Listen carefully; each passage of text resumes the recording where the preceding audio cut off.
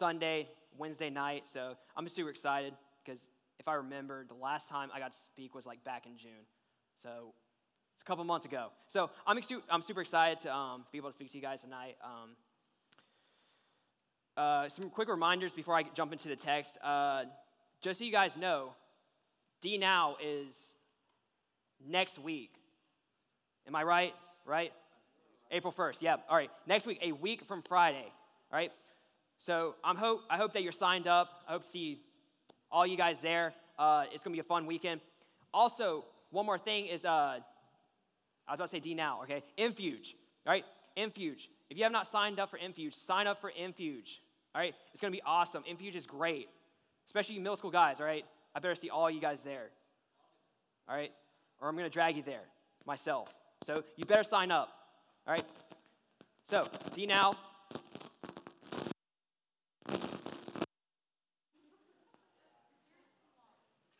It might be the beard. All right. I think we're good. Okay. I'm going to move up a little bit. Ben, I'm going to get closer to you. All right. Okay. Are we good? I think it's the beard. All right. So let's jump into the text. All right. So if you have your Bibles, turn to James 4. James 4. We're continuing in the series of Rooted, looking at the book of James. And I want to ask you guys, do you know what the acronym DIY stands for? Have you heard? Do it yourself, all right? Do it yourself, all right? It's a big term, DIY.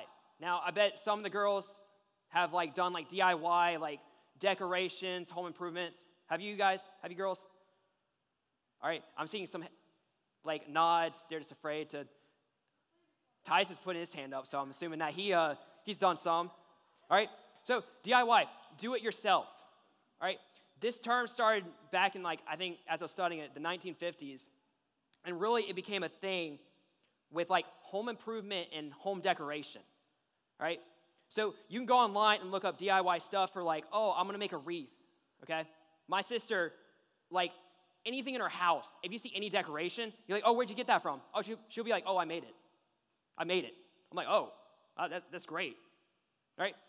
So DIY is do it yourself, all right? Instead of, here's the DIY ethic. Self-reliance through completing tasks without the aid of a paid expert. All right, so basically, you're being self-reliant, self-sufficient. All right, don't go get a paid expert when you can look it up on YouTube how to do it. All right, I one time had to replace some gelatinous ring thing on a toilet. Instead of having someone do it and paying someone to do it, I had to go on YouTube, learn how to take the toilet up, take the thing off, and put the new one on there. It was a hassle because the bathroom was no wider than this. It was super small, and I have no room to move. All right? But DIY, do it yourself. The whole mentality is self-sufficiency, self-reliance. All right? Don't rely on other people. Do it yourself. There was one time I was watching an episode of, this is the only episode I've ever seen of the show, but the show is called Big City Greens. Has anyone heard of that? Okay, so I'm assuming we have some fans, all right? So I've only ever seen one episode of that show. And the one episode I saw was where basically you have the Green family, all right? The two kids, Cricket and Tilly, is that her name? Tilly, okay. Cricket and Tilly and their rich friend Remy are outside and they break the vacuum. So their dad comes out and he's like, what happened to the vacuum? And Remy says to Mr. Green, Mr. Green, who are you going to call to repair it? And Mr. Green's like, Remy, all right, I'm a DIY guy, all right? Self-reliance. And its kids are like, oh, he's going to do this whole self-reliance thing. Oh, we've heard it so many times. And so he's like, all right, I'm a DIY guy. I'm going to do it myself. We don't need to pay someone to fix the vacuum. We'll do it. So as the episode goes on, they go to the hardware store. He's talking up a big game. He's like, oh, yeah, I've been to hardware stores before. This would be super easy. Gets to this hardware store, and it is massive. And he's like, oh, it's bigger than the one I'm used to, but it should be no problem. Well, of course, throughout the episode, they're getting lost, and they can't find this vacuum belt. All right? So they're going through the store trying to find the vacuum belt. Now, his kids are off doing something else, and he's with Remy because he's teaching Remy how to be self-reliant. And so they can't find his vacuum belt, and he refuses to get help from the store the store employees. And so finally, they get it. And then, like, throughout the episode, he ends up, like, almost dying because his son knocks over a bunch of, like, the metal shelving. And he's like trying to hold one up, and, like, toilets are falling towards him. And Remy's like, Mr. Green, you have to ask for help. He's like, no, I got this. I can do it. And then he sees, like, a toilet about to come on him, like, fall onto him. And he's like, all right, I need help. And his daughter comes out of nowhere, kicks the toilet in the air. And his son, like, pushes the thing back with the forklift. All right, it's a weird episode. All right, but here's how the episode ends. All right, so they get the vacuum belt, and they go home, and they fix it. They put it in there, and they turn it on, and it works for like 2 seconds, and then breaks. And Mr. Green looks at Remy, and he says, Remy, can you call a repairman? All right, but so he was like self-reliant, self-sufficient. I don't need anybody else. I can do it myself. That was his whole mentality, and he called himself a DIY guy. And as I was thinking about it, I had the thought of, like, there should be no DIY Christians. There should be no do-it-yourself Christians. And what I mean by that is that we get caught up in this independent culture that we think, oh, I need to be self-reliant, self-sufficient, self-sustaining, all about self. When Scripture says, just like we were singing a song, Lord, I need you. All right? We need the Lord. We need God. We are dependent on God. And that's what Scripture tells us. And so there are no DIY Christians. And so I want you to keep that in mind as we jump into the text. So if you have your Bibles, we're going to be looking at James 4, and we're going to start with verses 13 and 14. And if you don't have your Bible, the verse will be up on the screen. So let's read it together. It says, come now, you who say, today or tomorrow we will go into such and such town and spend a year there and trade and make a profit. Yet you do not know what tomorrow will bring. What is your life? For you are a mist that appears for a little time and then vanishes.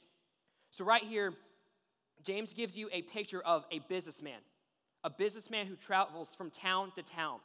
Now, with his audience, that was the normal thing, okay? So many of them was probably traveling from town to town, doing business, trading, whatever it was. Now, he gives you a businessman who has a well-thought-out plan, all right? Let's see some of the things that he had planned out, all right? He planned out the time. He said, today or tomorrow is when we'll do it. You had the personnel, me and whoever else is working with me, that's who's going to go, all right? He had the place, to such and such town. All right, James being vague, but he has the town, all right? The person has a town. We'll go to this town. He had the duration. We'll spend a year there. And the activity or the business is trade, all right? We're going to trade there. And then the anticipated result is make a profit, all right? They want to make bank in a year doing their trading, all right? So here's a businessman who has a thought-out plan. Now, as you read this, it sounds like this person is certain that this is what's going to happen. That he is certain that they're going to go to the town, they're going to spend a year there, they're going to trade, and they're going to make a profit. All right? This person sounds so certain. He even says, we will do it. We will do it, and that will happen. And so this person sounds so certain. But I love how James, in the next verse, he's going to take him down a peg. All right? He says, all right, you speak with certainty, yet you do not know what tomorrow will hold. You don't know what will happen tomorrow. You don't know what your life will hold. What is it? And as like someone who has like anxiety and like thinks like every little possible thing that could happen, I'm like, what could happen, all right? They could be mugged on the way, all right? They can be left on the side of the road, left for dead, all right? They could get to the town and start doing business and have competition. They could get to the town and do their business and find out that nobody wants that. They don't want that product. So many things could happen, right? They don't know what's going to happen, but yet they speak with such certainty that it's going to happen. And James says, you are like a mist to show that your life is short. Bible multiple times has said, talked about the brevity of life, how our life is just like a little blip on a huge line, all right? That's our life. He says, you are like a mist. You don't know where your life is going to be like. Think about mist in the morning. You wake up, you go outside, and there's like mist everywhere, and you can't even see 6 feet in front of you. Well, by noon, that mist, at least by noon, that mist will be gone. So it's there for a short time, and then it's gone. So he says, all right, you speak with such certainty about your life. All right, it's only a short period. You don't even know how long you'll live. And so that's what James is trying to tell these people who are making these plans with such certainty. But the problem here that I want you to see is that they're making a plan independent from God. Right? Nowhere in that thing what he said did you hear God. He's speaking about himself, his will, that we will go to the town, we will travel to the town, spend a year there, do business, trade, and make a profit. Right? He was so certain about himself, and he was all about himself. And he had an I will attitude. That's what you see in that passage. He had I will attitude. An attitude that says, I will do this. I will do that. It will happen. As if it was a certain thing.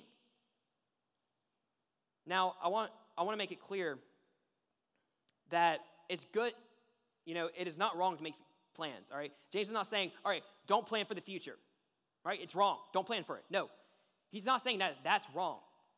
But it is wrong to have a self-will attitude.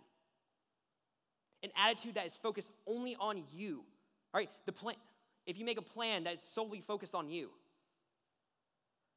and you make a plan as if it's going to be a certain thing, this I will attitude, James says, is wrong. All right, let me give you an illustration. All right, there's another person who had a self-will attitude. It was Satan. Satan had an I will attitude. Look at Isaiah 14. God says, you said in your heart, I will ascend to heaven. Above the stars of God, I will set my throne on high.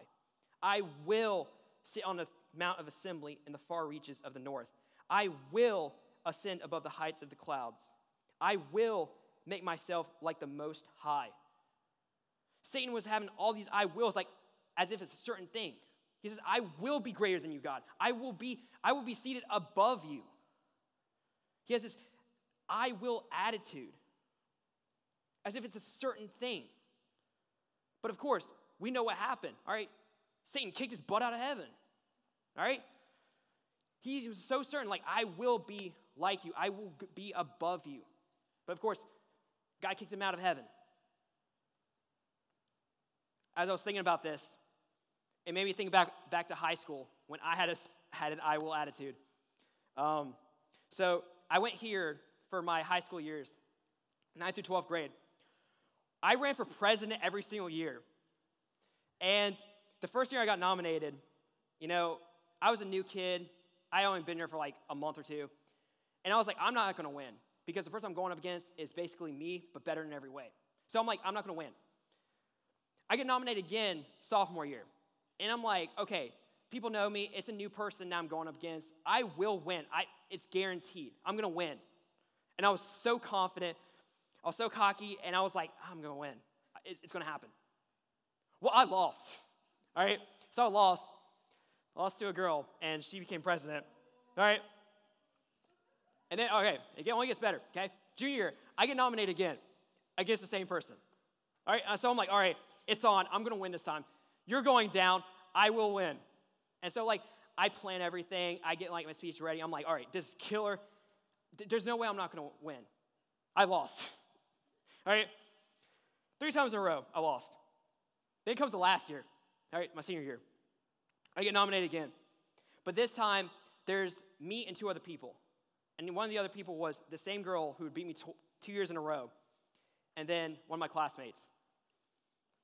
Guess what happened? Yeah. And I got vice president. So I mean, at least I got partial win. All right, it's not president, but it's vice president. But even then, I had that I will attitude, I'm going to win. I will win. And it's so funny thinking back.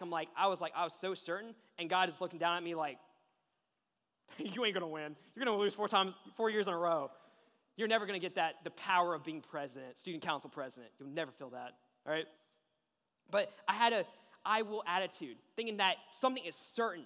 I was so like focused on myself, as if I had the power. I had the power to do that, as if I knew it was a certain thing. When in reality, I had no idea. And obviously, I was wrong every time. And the problem is that God was not included. All right? The business person didn't include God, didn't consider God. Satan was completely against God when he said that. And of course, I was not thinking about God at that situation in that moment. All right? I just wanted to win. I just wanted to be student council president. And so that's the problem, is God was not included. Now we're going to see what James says when we include God. All right? So that was, the businessman didn't include God. Now let's see what it looks like to include God in our plans. All right? So verse 15, it says, instead, you ought to say, if the Lord wills, we will live and do this or that. So basically what James just did is, still there's a plan, but God has been added into the equation. God has been added into the equation. He says, if the Lord wills, all right, here's the plan. We will live and do this or that. Like, I was just thinking, like, what if you added, if the Lord wills, on the last one? If the Lord wills, we will travel to such and such town and spend a year there and trade to make a profit. But they didn't do that. They spoke with such certainty as if it was a certain thing. They didn't consider God, that God might have a different plan, that their life might have a different plan. But this time, James adds, if the Lord wills. And here's what believers should do, all right? If you have a plan, it should be conditioned to God's will, all right? We can make plans for the future, but they should be conditioned to God's will, all right? And why do we do that? All right, first of all, he's in control. He's in control. All right, we make plans, but I'm ultimately not in control of what happens. All right, I'm not in control if I go to a town and do business. I'm not in control of who else is selling that same product. I'm not in control of the economy at that time. I'm not in control of those things. But God is in control. All right, he knows what tomorrow holds. James said, you do not know what tomorrow holds. I don't know what's going to happen. I don't know what's going to happen with my life, but God does. All right? He knows what our life holds. All right? I can have a plan for my future, all right, but I don't know if that's going to come true. I don't know if that's what's going to happen. God might have a different plan, a different route. So he knows what our life holds. And of course, I got to say, the best illustration that came to mind was the Apostle Paul. Paul is the best illustration of this. Because if you look at his life and his writings, here's a man that completely conditioned all of his plans, all of his life on God. This is a man who loved the Lord and did everything in his will and considered his will. Like, let me read some of the verses. All right, Acts 18:21. But he said, farewell, and added, I'll come back to you if God wills. All right, if I remember right, he's in Antioch. If I remember, he's in Antioch, basically somewhere, and the people don't want him to leave. They beg him, Paul, please don't leave. Stay with us a little longer. And that's when he says this, I'll come back to you if the Lord wills. My plan is to come back to you, and I want to come back to you. That's my desire. But that's only if God wills. 1 Corinthians 4:9. But I will come to you soon if the Lord wills. Again, he used that same equation as James, all right? If the Lord wills, I will come to you soon. He's telling the Corinthians, I want to come to you. I know there's problems in the church. I don't want to come to you personally. But that's only if the Lord wills. So many times in his letters, Paul wanted to come visit the people. But he knew that it was only conditioned on God's will. Because what could have Paul been thinking about? Right? He knew death was going to happen at some point. Right? He knew death was going to come. He faced persecution. Persecution could have derailed his plans. He had a ministry to attend to, all right? So there might have been a new ministry opportunity that God opened up. Of course, he was imprisoned. He had to go on trial so many times and defend himself. All right? And then maybe just a change of plans by some unknown circumstance. Here's some of the things that Paul could have been considering and knew would derail his plans. He had a plan and he had a desire to see them, but he's like, if the Lord wills. It's only if the Lord wills. And as I was thinking about this, I thought back to like my senior year. All right, I'm just going back to high school for all of these, all right? So I was thinking about my senior year, and you seniors who are about to graduate, have you been asked a question? Do I have seniors here? I feel like 2, 3, 4, 5. Okay. Have you been asked the question, what school are you going to go to? What are you going to do with your life? In some form. All right. I'm seeing some yeses. Okay. I know I did. So if you haven't, you don't have people that care about you. But I'm just kidding. All right. But, of course, I had that question asked. Because you're about to leave high school, and then you're about to go on a journey where you're going to go to college. You're going to learn what the essential knowledge to go into a certain career path. All right? You're about to go down a new road, apart, separated from your parents, on a new road where you're going to have like family, kids, career, and all this stuff. And people ask that. But of course, like sometimes we're like, I have like this one school that I want to go to. I was thinking about a conversation I had with somebody, and I remember they really wanted to go to this one school. And they're like, Alex, I don't know what I'm going to do if I don't get into this one school. Now, of course, I thought to myself, I know the school you're going to get in, and I know you're going to get in. All right. But I also told him, it's all conditioned on the Lord's will. If the Lord wills that, then he will allow you to go there. But also, face the fact that maybe he has a different plan for you. Maybe he wants you to attend a different college for a different reason. Or maybe you think that you're going down this one path, this career path, like, I'm going to be a doctor. He's like, no, I want you to be a missionary. Or I want you to go do something else. All right, so even with decisions like that, we got to condition on God's will. Because it really comes down to, all right, are we going to stick to my plan, or is it ultimately going to depend on God's plan, his will? All right, and so it comes down to our plan or our will, and God's plan or his will. All right, let's jump into verses 16, 17, and here are two responses and actions that we see in people who are going after their own will, or maybe not be seeking God's will. Verses 16, as it is, you boast in your arrogance. All such boasting is evil. So whoever knows the right thing to do and fails to do it, for him it is sin. And I know whoever is spelled wrong. I just saw that. Okay? So verse 16. Verse 16 talks about boasting in your arrogance. And this is looking back to verses 13 and 14. The man who said, I will go to such town, spend a year there, trade, and make a profit. All right? He was boasting in his arrogance. And the word arrogance has the idea of proud confidence in one's own knowledge or cleverness. But the word also implies that qualities aren't really possessed. Okay? So you're proud and confident in your knowledge and your cleverness, when in reality, you really don't have that. All right? You really don't have the necessary knowledge. You don't have the necessary cleverness. And I thought this was funny as I was studying this verse. I found out that the word was originally used as a characteristic of a wandering quack. All right, that's what it said. Used as a characteristic of a wandering quack. There's a wandering quack going around saying that he can cure something that he can't actually cure. The one thing that came to my mind is like a person who's going around is like, for baldness, like, if you rub this on your head, your hair will come back. And of course, he's lying. All right, he's trying to make a profit. All right, but he says he can cure something that he can't cure. He says he can do something that he can't do. All right, that's what we are doing, and that's what he says. You're boasting in arrogance and a proud confidence of something you don't have, a knowledge you don't have, a cleverness you don't have, a certainty you don't have. So you're boasting in arrogance and a proud confidence. Basically saying you're like a wandering quack, right? That's what you're doing when you boast in yourself, in this arrogance. And he says, boasting in oneself and one's own will is evil. He says evil. Now let's go to verse 17, okay? James says something very heavy. He drops a heavy load on you.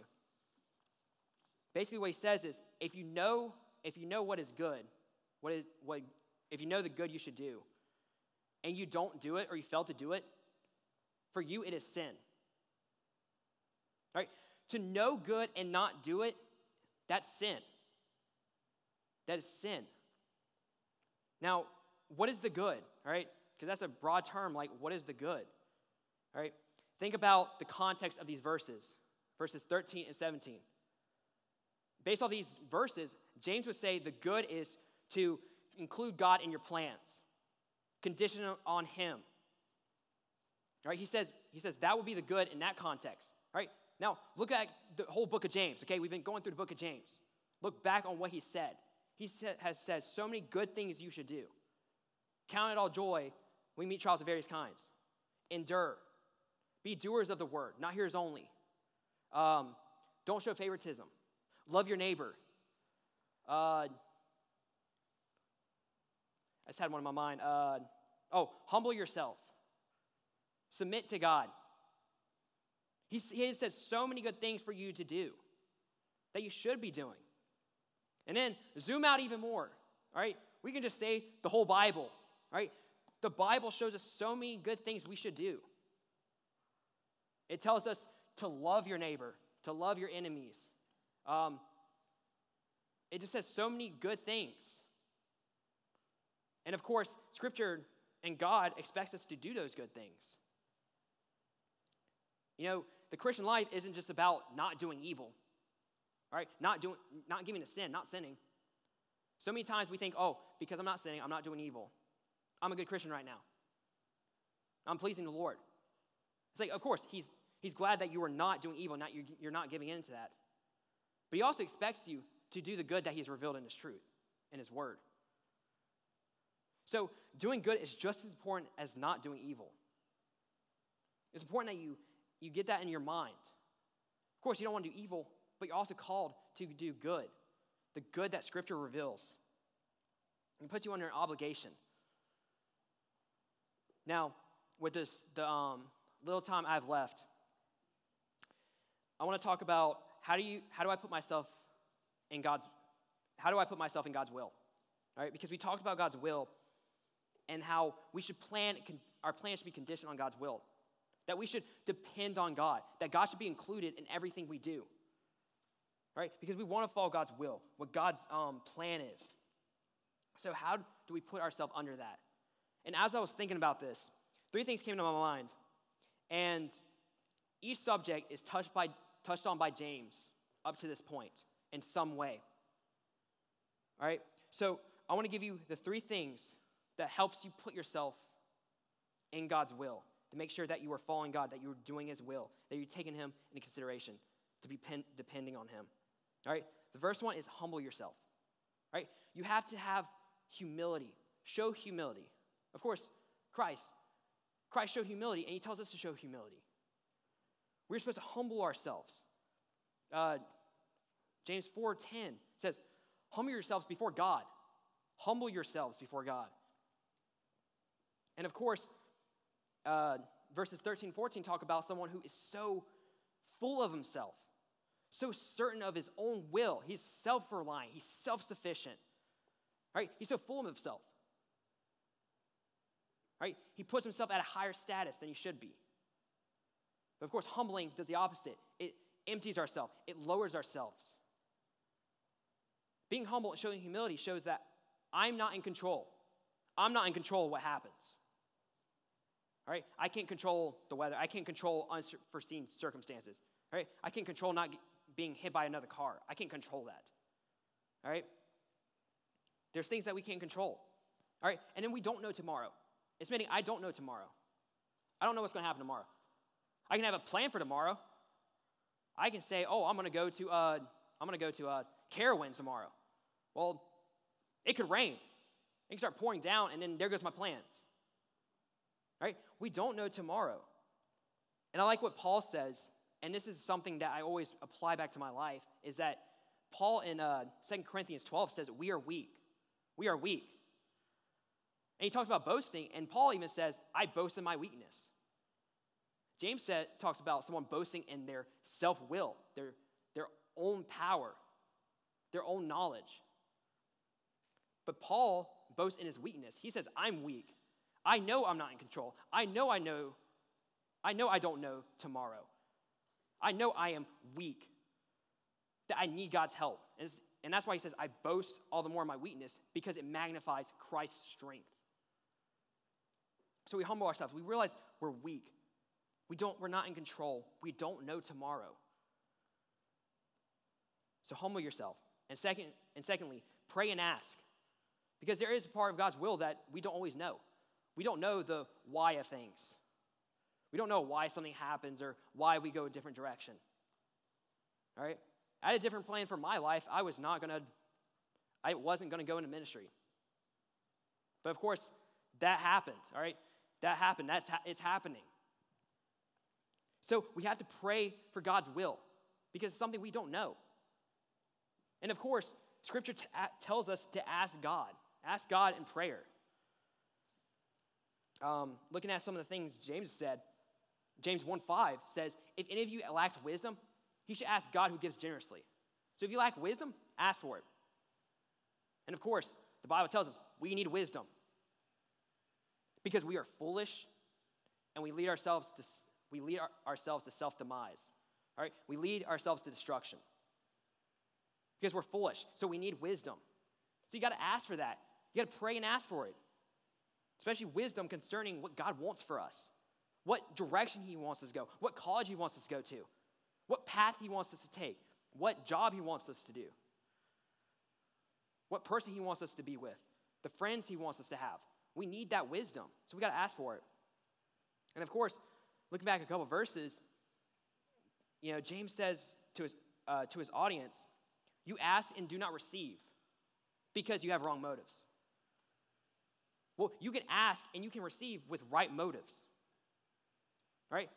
So if your motive is to do the Lord's will, to live your life, to pattern him after him, to have your life completely focused on God, to be in his will, and you pray and ask, right?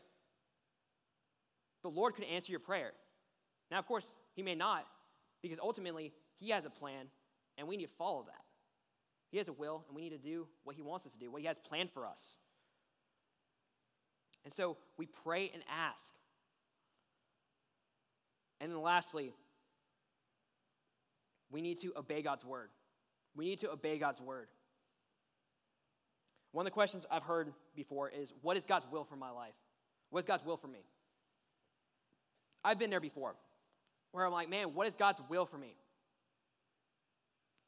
Well, when they ask that, I asked a follow-up question. Have you been in God's word? Have you been in God's word? Because so much of God's will is communicated in his word. He tells us part of his will, what he wants for us right now, right? Scripture talks about he wants his creation to come to salvation. He wants us to come to salvation. He wants us to become more like Christ-like, more Christ-like. Become more like his son, right? He wants us to live in obedience to him, to obey his commands. He wants us to love others, love our enemies. Scripture says so much about God's will, what he wants from us. And I'm just thinking about, back to the college thing, I don't know where God wants you to go to college, right? If you've made that decision, you've already been accepted, all right, you might know. Those of you who, that's further down the road, right, you're going to have to come with that decision.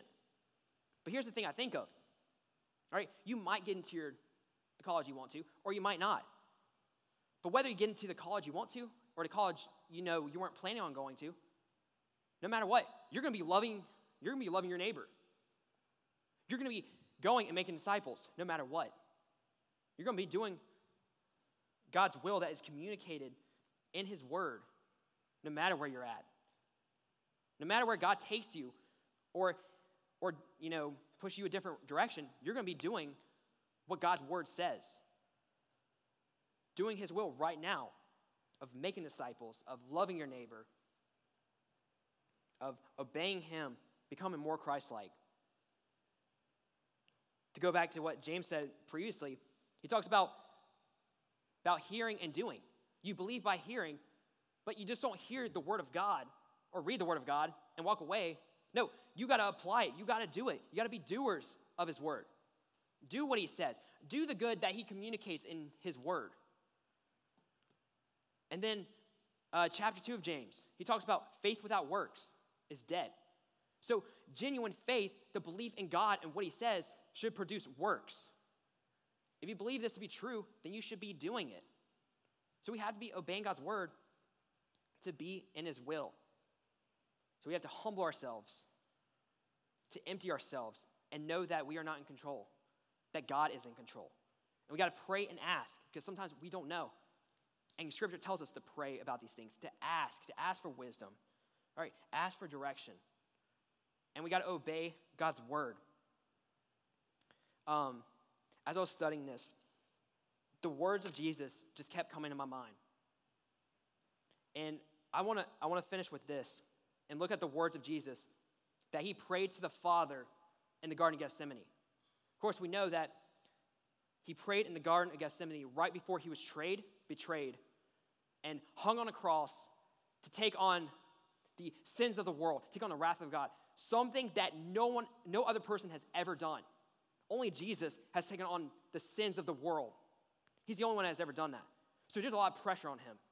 And this is what he prays to the Father right before that. He says, going a little further, he fell face down and prayed, "My Father, if it is possible, let this cup pass from me. Yet not as I will, but as you will." Jesus was more focused on doing the will of the Father than his own will.